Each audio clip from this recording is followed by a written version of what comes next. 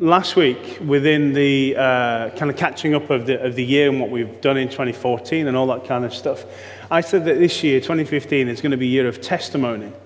And never felt quite enough. And actually, I listened to Airedale Church, our sister church in Keighley.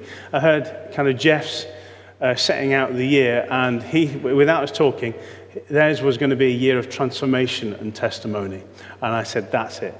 It's going to be, if you have a testimony of Jesus Christ, you've got to have transformation along with that. Those two things are connected. And I love the fact that there's a synergy there between what Airedale Church is doing and our continued relationship with them, in that they're setting out in the same journey, in the same plan, and what have you. And so I'm excited. So our tagline for the year is a year of transformation and testimony.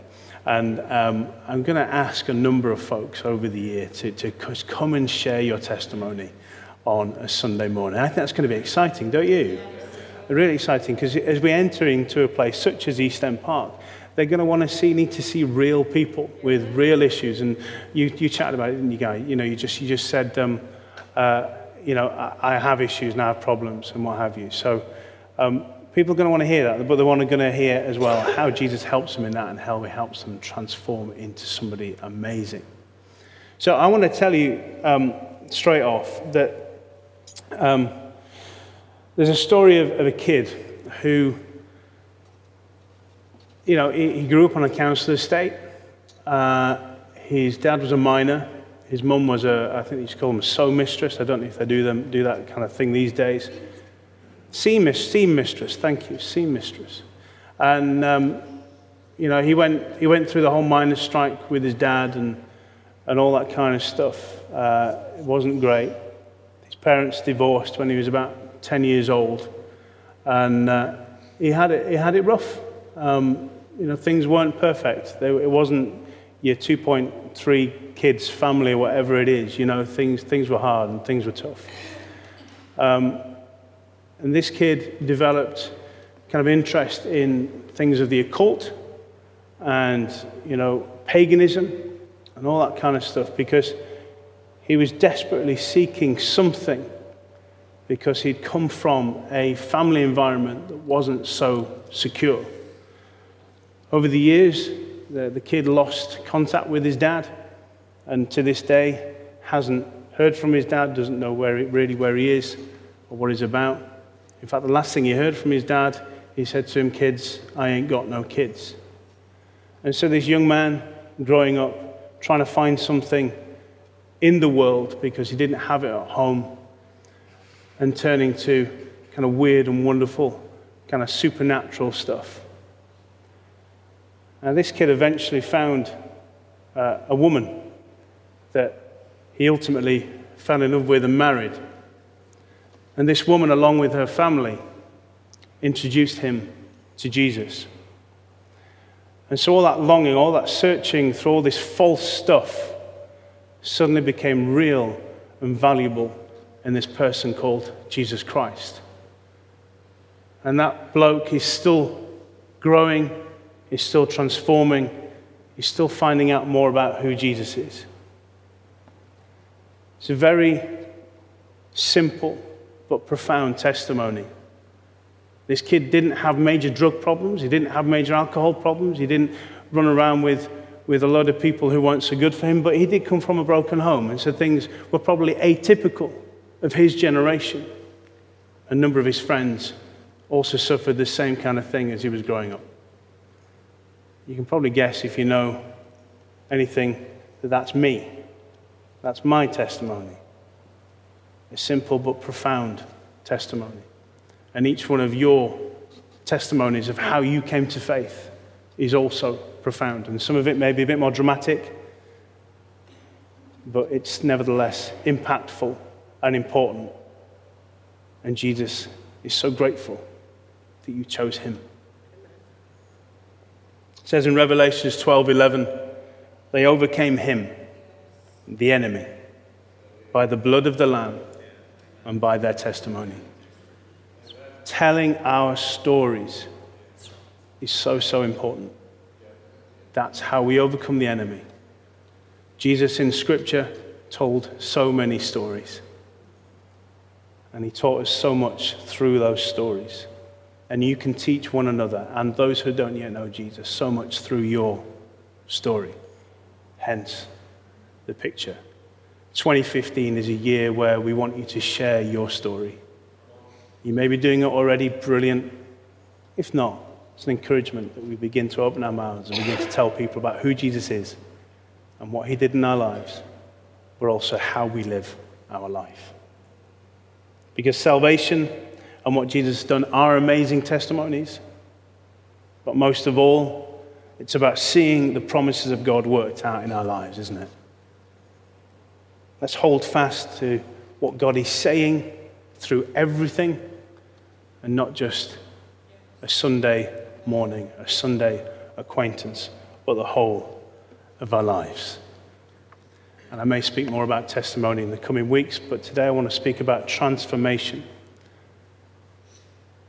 And could we turn to, therefore, to a scripture that most of you will know if you've been a Christian for a while at least, and that's Romans 12, verse 2. It's probably the one you were expecting me to go to. And also thumb, if you can, Ephesians 4:23. So Romans 12, verse 2, and then Ephesians 4:23. So open up your devices, open up your books. If you want to tweet and Facebook anything you hear this morning, go ahead and do it, guys. You know, I'm very much into all that. So freedom to express yourselves. It's in the social media world as well.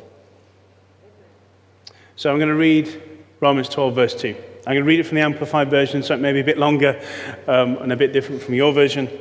But I love the Amplified just because it opens it up a little bit more and helps us understand a little bit better.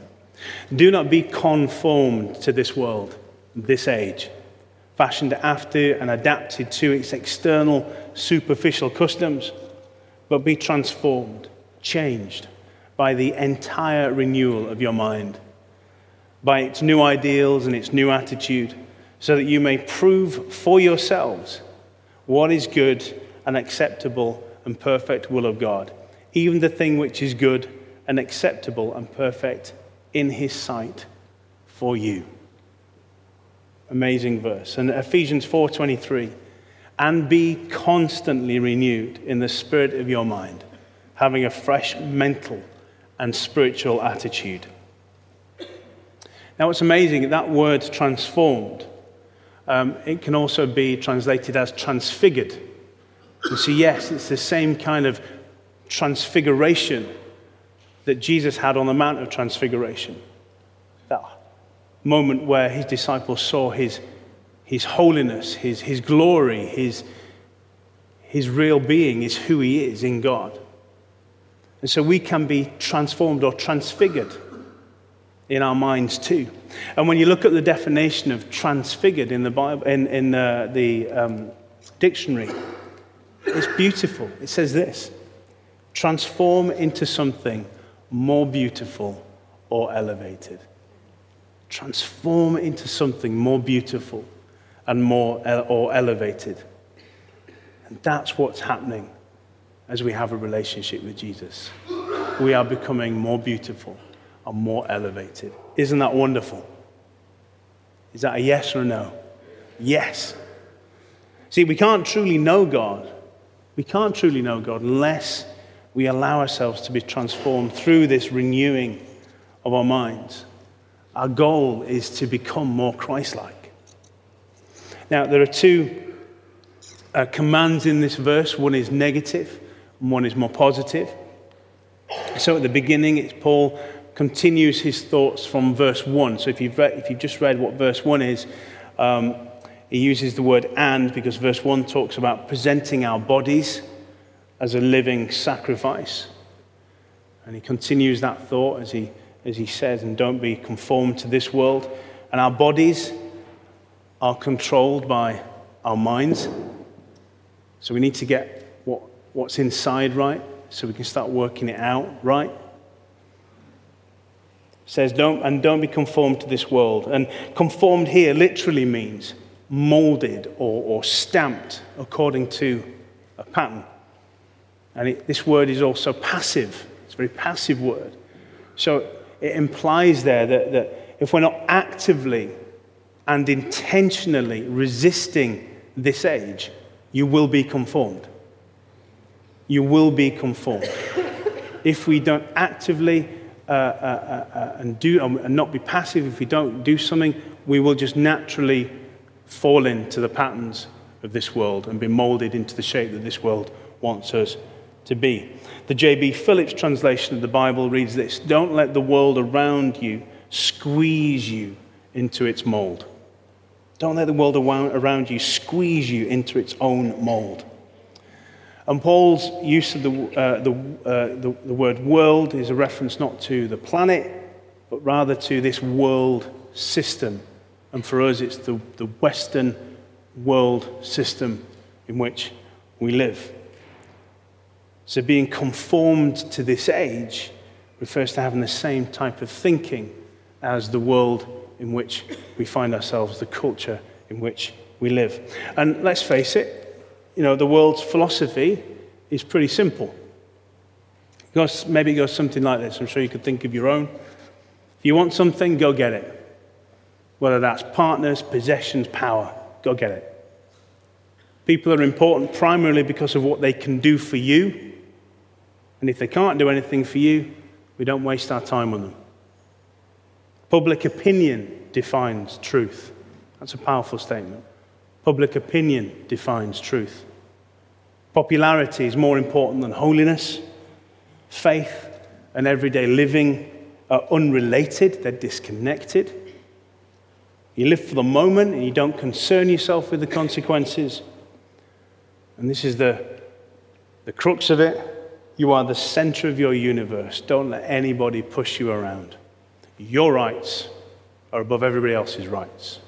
Rights are the thing that get you up in the morning and work your way through the day.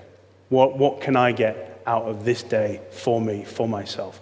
That's the philosophy of the world. And let's face it, there are some amazingly wonderful things that also happen in the world through the secular organizations and things like that. But if we're really truthful, the philosophy of the world is like that because it's a sinful, fallen world. And without Jesus, it's me-centered and not Christ-centered. Our world screams tolerance and that truth isn't absolute. And what do I mean by that? Well, tolerance, the definition of tolerance has changed over the years. Tolerance no longer means I can have a differing opinion to you and I accept what you say, but I'm not going to agree with it. Tolerance now is something like, if I tolerate you, or if I accept you, I'm tolerating you, and therefore it's not incorrect, and it could be the truth, and that's good for you. So tolerance is a very postmodern way of thinking about stuff. So your truth is as truthful as my truth. That's where it is. What's good for you is good for you, and what's good for me is good for me. You've heard me say that many times. That there are many truths out there, but I'm telling you that there isn't. There's one truth, and that's in Jesus. I say again that our alternative to this transformation is a conforming to this world and its secular, divine-less motivations. And I say divine-less rather than God-less, as there are many, many things in this world that we worship in a God-like fashion. Material wealth, goods, sex, personal rights, belief systems, cults. It's almost like this world in which we live. It has an inbuilt desire to want to worship something and to hold it on high. But without Christ, these things they're directionless. They're dangerous. They're blasphemous. We have him within us, this desire to worship. But without Jesus, we begin worshiping things which aren't healthy and which are dangerous and which can have devastating consequences. And I think we begin to see those over the last week, once again. So my challenge is, let's not be shaped by these influences. Let's fight against this tide of sin, self and Satan and everything that we see around us with his influence. So what kind of TV and how much TV do you watch in a week? What kind of movies do you watch? What type of music do you listen to? What magazines, books, and websites do you visit? How much time are you devoting to social networking? Who are your friends? What type of influence do they have on you? What are your hobbies? How do you spend your time? The point of that is, let's not have weapons of mass distraction that take us away. I've got to credit Jeff Newton with that, I'm sorry. That take us away from what God wants for us. So it's not that those things are bad that I've just listed, those things of what do we watch, how much time do we spend on social media, what kind of, no, they're certainly not bad. But are you letting them overtake and distract from time with God? That's the most important thing. Because Christians, so for those of you who believe this morning, by definition, you are countercultural. You are countercultural. But it's a culture that's based on love. But we've got to remember that even with love, there are discipline and boundaries. And, you know, as I became a father and as my kids are growing up and getting older and begin to challenge more and beginning to struggle more against kind of the boundaries that I've set in place, it's really helped me understand that love isn't just a free-for-all, that love needs discipline. You know, otherwise they could just go off on any tangent. And I want them to grow up knowing about Jesus and knowing that Jesus loves them. I need them ultimately to make their own decision for him as they have. But I need to set boundaries in place that help them. What things are they influenced by? How much of the internet are they looking at? What kind of games are they playing? And I love them, but I set them boundaries. In another weird way, it's a bit analogous to this. Nicky Gumbel, the vicar of HTB Church, puts it like this. He says that one morning he was asked to referee a football game. And he knows nothing about football. But he said, yeah, all right, I'll do it. And so he refereed the game, and within 10, 15 minutes, tackles were being plunged into people's legs, and there were arguments, and there was offsides that weren't offsides, no goals that weren't. It was a complete disaster. You'd think it was really simple just to referee a football game. Now, eventually, the referee who was supposed to be there on time eventually turned up, and the referee took the whistle and all that kind of stuff, and all of a sudden, the kids were able to play football.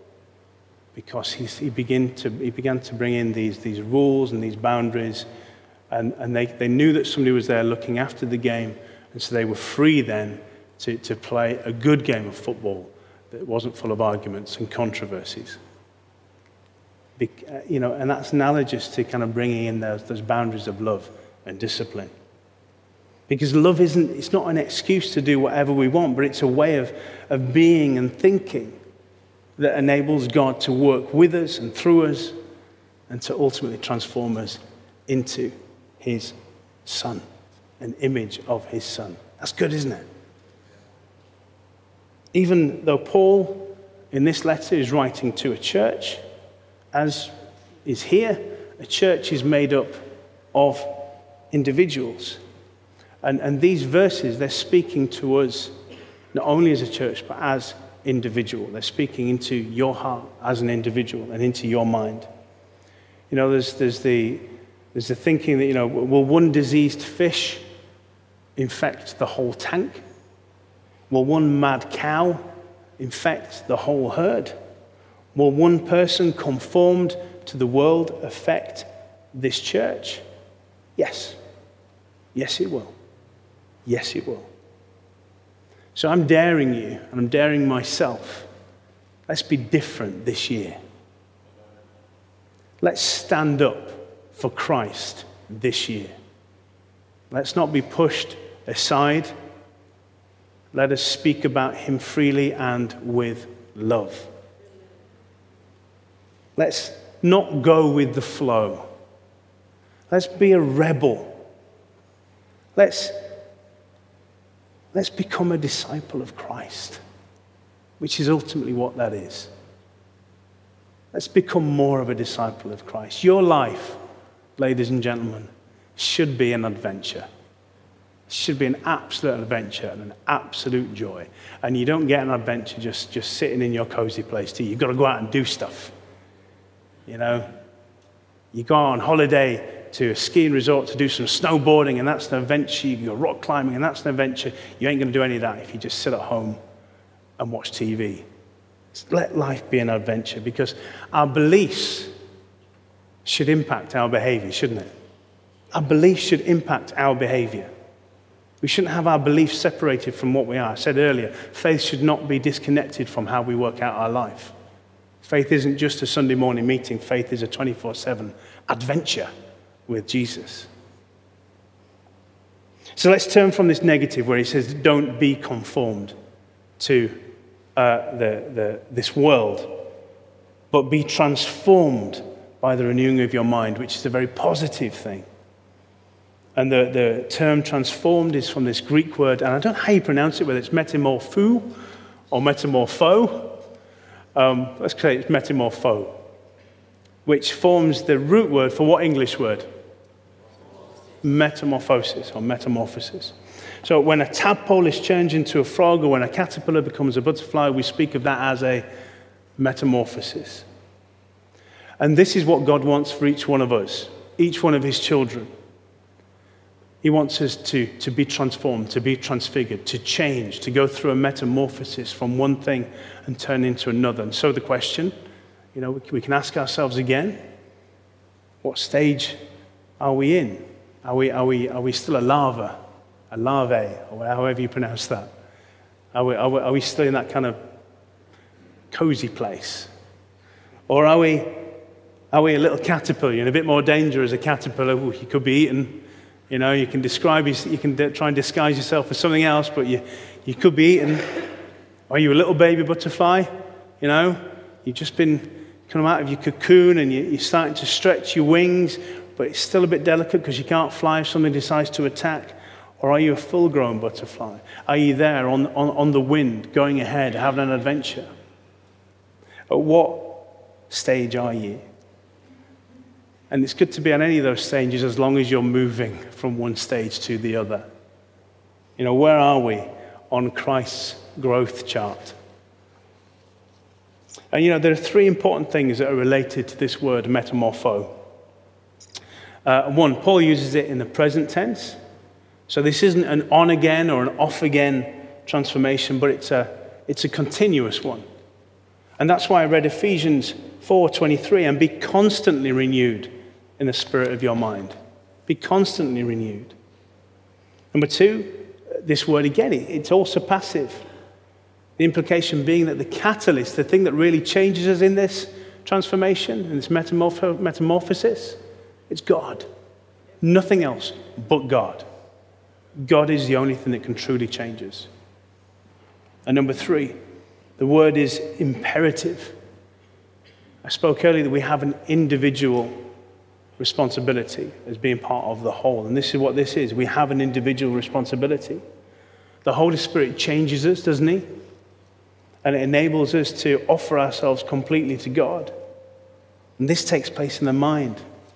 And it has to be renewed and changed, made new and new again by the Holy Spirit.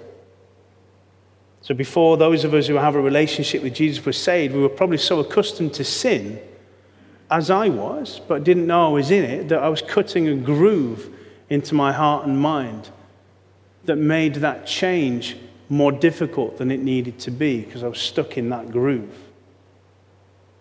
But through wonderful, loving people, I managed to create a new groove. I managed to form new habits that pointed me towards Jesus. That's why Paul says you must be transformed by the renewing of your mind. The Matthew Henry concise commentary that kind of goes against this particular verse says this. I love it. The work of the Holy Spirit first begins in the understanding and is carried on to the will, affections, and conversation. So there is a change of the whole man or woman into the likeness of God. in knowledge, righteousness, and true holiness. Thus, to be godly is to give up ourselves to God. To be godly is to give up ourselves to God. It's to stop thinking about me and start thinking about him. Stop focusing on what we can get and what we want from others, but just what does he want and how can I help God in that? So how do you renew your mind? How do you go ahead and do this? Well, saturate yourself in godly thinking for a start. I heard this wonderful explanation of what the Trinity is. Somebody asked this gentleman, a guy called William Lane Craig, actually. He's a famous apologetic. Just bob his name into Google and you'll be able to see loads of videos of interviews and debates and things this guy has. And somebody challenged him. They said, how can the Trinity, how does it work? Because, if they know each other's thoughts and thinking and they know it constantly, how does that not get boring? Obviously, it's quite an anthropomorphic thing that he was trying to ask the question. How does that not get, but how do they continue that for all eternity? How does that work? And William Lane Craig came back with this wonderful analogy, and I thought it was beautiful. And when you first meet your husband or your wife or your boyfriend or your girlfriend, or even when you first look into your son or your daughter's eyes, okay? Things may happen with girlfriends and boyfriends that aren't, you might ultimately split, but there's a time at the beginning where you just want to be with one another, where you will look into your partner's eyes or your son or your daughter's eyes and you could just gaze into their eyes forever. You're not thinking anything, you're not debating anything, you're not talking, you're just looking and loving. You're looking and loving. And I thought that was a wonderful, simple analogy of probably what it's like in the Godhead. That they're just gazing into each other's eyes and loving and being together. And that's beautiful, isn't it? Can anybody kind of understand that? Beautiful. So saturate yourself in godly thinking. Read God's word. That's a good start.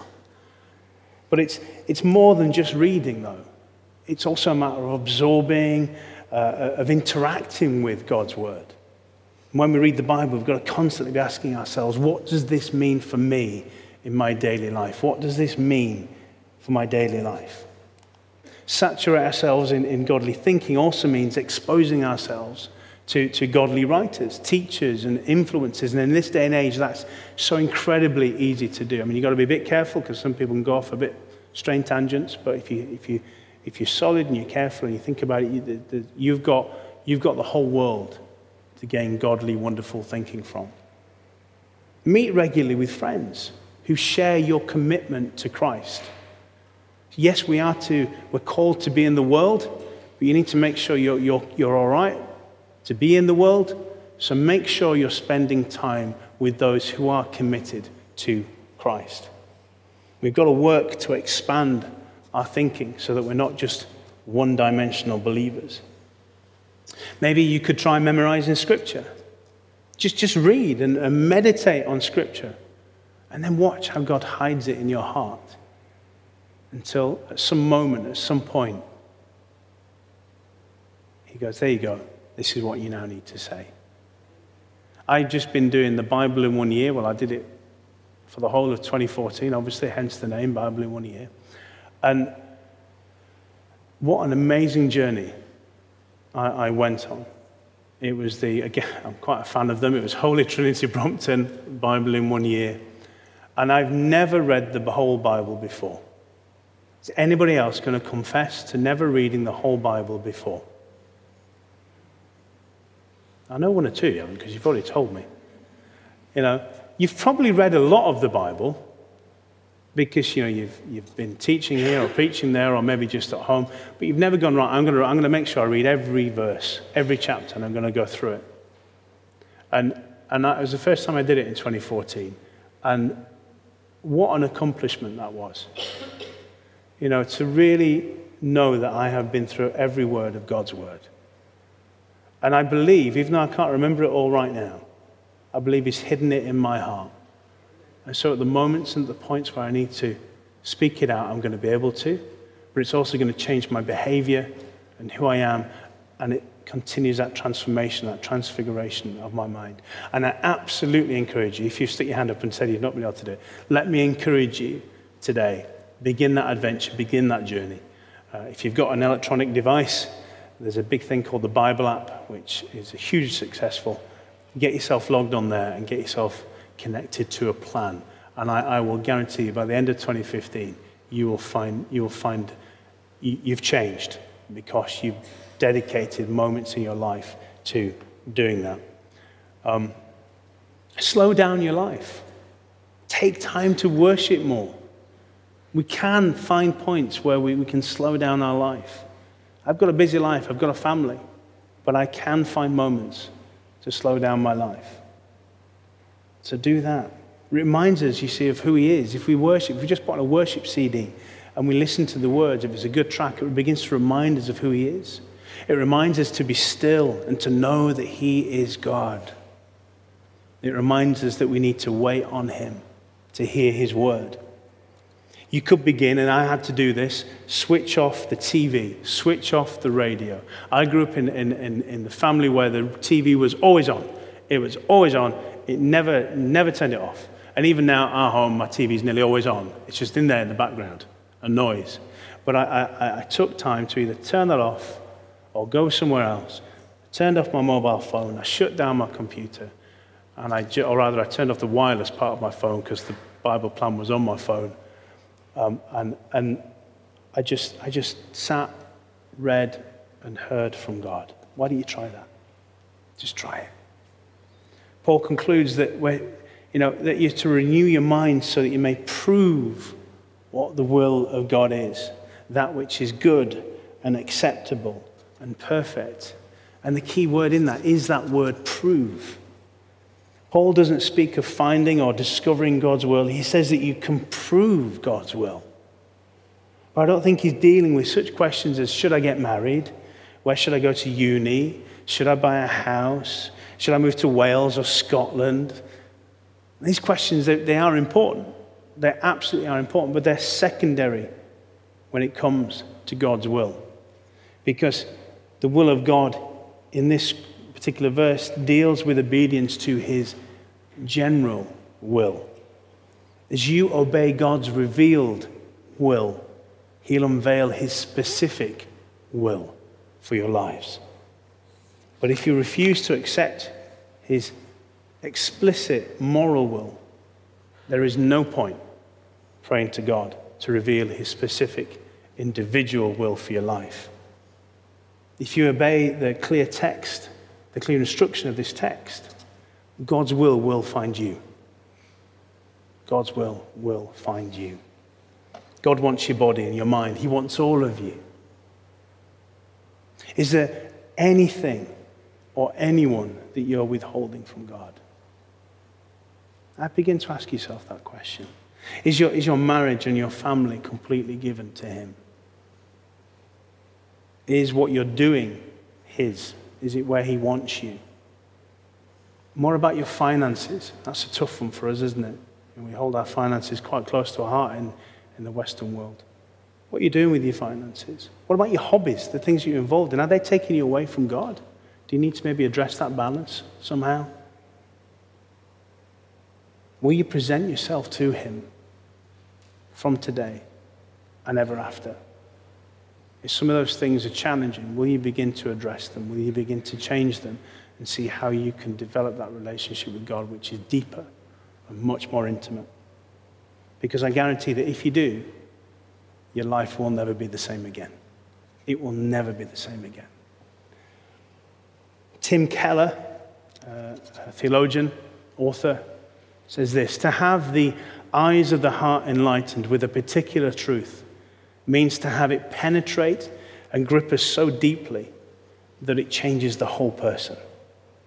In other words, we may know that God is holy, but when our heart's eyes are enlightened to that truth, then we not only understand it cognitively, but emotionally we find God's holiness wondrous and beautiful. And we purposefully avoid attitudes and behavior that would displease or dishonor him. Romans 12:2, the first part of that, says, let God transform you into a new person by changing the way you think. And that's what the New Living Translation of the Bible says. So the mind is much bigger than the intellect. It's about the way you perceive. It's the way you understand. It's what you feel. It's what you judge and determine. It's the way you make decisions. It's about, ultimately, your decision to let God change you. God wants our permission. Isn't that outstanding? God wants our permission to begin to change us from the inside out. Another commentary says this: the renewing of your mind, not by a mere outward disconformity to the ungodly world, many of whose actions in themselves may be virtuous and praiseworthy. I said earlier, there are some good things that the secular world are doing. But by such an inward spiritual transformation as makes the whole life new in its motives and ends, even where the actions differ in nothing from those of the world. New, considered as a whole, and in such a sense to be wholly unattainable, save through the constraining power of the love of Christ.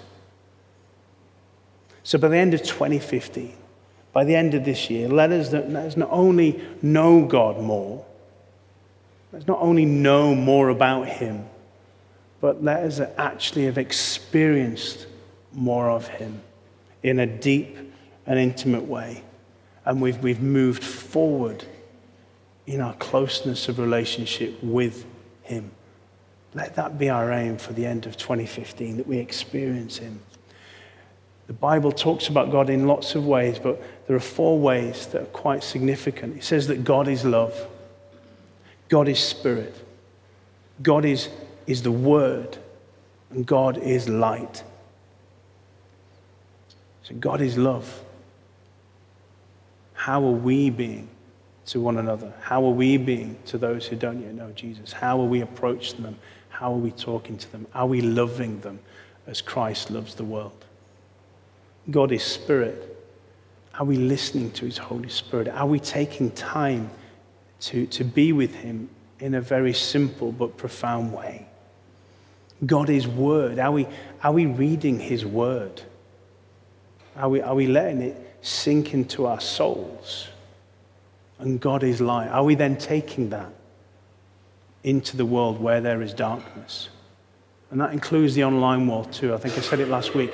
The web is a very dark place. It needs you to be on it, to be in those places, to bring his light. Because they are very Christ-like things. It's what Jesus would and did do. God wants us to be the best version of ourselves that we can be. We've got to be careful as well, I think, how we hear things. We've got to be careful how we hear things. And we've got to watch our heart in how we receive others. I don't know about you, but I'll own up to judging people very quickly. Not in a kind of deep way, but in how they're dressed, how they talk, and things like that. And you've got to quickly address that in your mind, haven't you? I do that. I try not to, and I try my best not to, but I'm being honest with you. And so that if you don't change that perception very quickly or get rid of it, you start hearing them from a place that isn't a good place, because you start hearing it with assumptions and things bolted onto it. So let's try and hear with an open mind and with no assumptions and perceptions of who that person could or could not be. That's so important. Because a little misinterpretation, even from what I'm saying today, a little misinterpretation can lead to unfortunate or devastating consequences. I'm sure I'll do it. I'm sure I'll have conversations with a few of you afterwards. I'll go, I didn't say that. I didn't mean to say that. Wow. And it's not that you were meaning to hear that, but it's about, well, rather than maybe being offended by something I've said, because it pushed a little bit too close to the bone, hear it in the heart that it is given, which is a heart of love. I preach a word every week or every other week because I want you to grow in your relationship with him, and the Bible teaches it's good to hear preaching and teaching. And I do that in love. And, when I preach, I'm not only talking to you, I'm talking to me. We're all on that transformation journey, aren't we? And so hear things in love. Choose to hear things in love. Choose not to be offended. Because hearing correctly is a huge part of that transformation. Because we want to be so transfigured that those around us see Jesus not only by what we do, but who we are inside and out. There's a thing called the law. I'm going to finish very soon. There's a thing called the law that we read about in Scripture. And before Christ came, it served as a way to make us conscious of sin. To constantly have to reach a kind of a high mark through various rules and rituals. And with Christ coming, and by what he did on the cross and his resurrection, he's shown us a way of grace. A way that makes us Christ conscious and not sin conscious. Not a mind that is focused on mistakes and problems, but a mind that is righteous, wanting to work out his perfect will and be acceptable to him. Grace, not legalism. Faith, not religion. Christ-focused, not sin-focused. That's how we are to approach others, as if we were Christ. Now, it's not that we ignore sin, but if we focus on Jesus, we ourselves will not be sinful.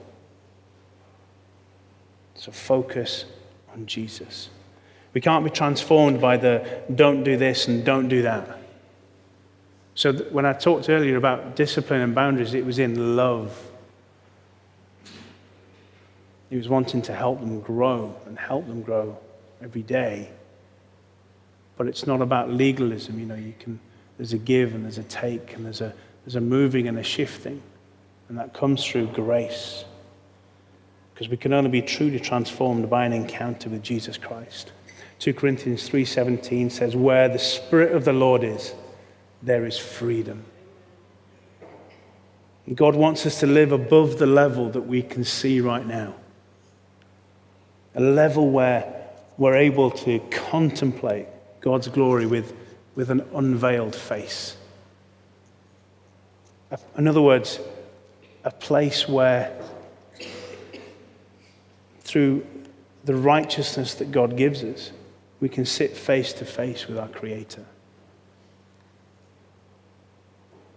We're able to do that through the grace of Jesus Christ. The world, this age, is desperate for us, the church, not to be condemning or judgmental. It needs the church, but it doesn't need that kind of church. It needs the church that reflects and displays the glory of God. The glory, the love, you just mouthed the word love. That displays love. So in 2015, folks, and beyond, let us be the kind of church that earnestly seeks to love the world, but not be conformed to the world in 2015. In this house, we are real. But we also make mistakes. And when we do, we make sure we say sorry. We give second chances to anyone. And we also have lots of fun. In this house, we definitely forgive. We also do loud. We give the best hugs. We are family. And in this house, that means we love.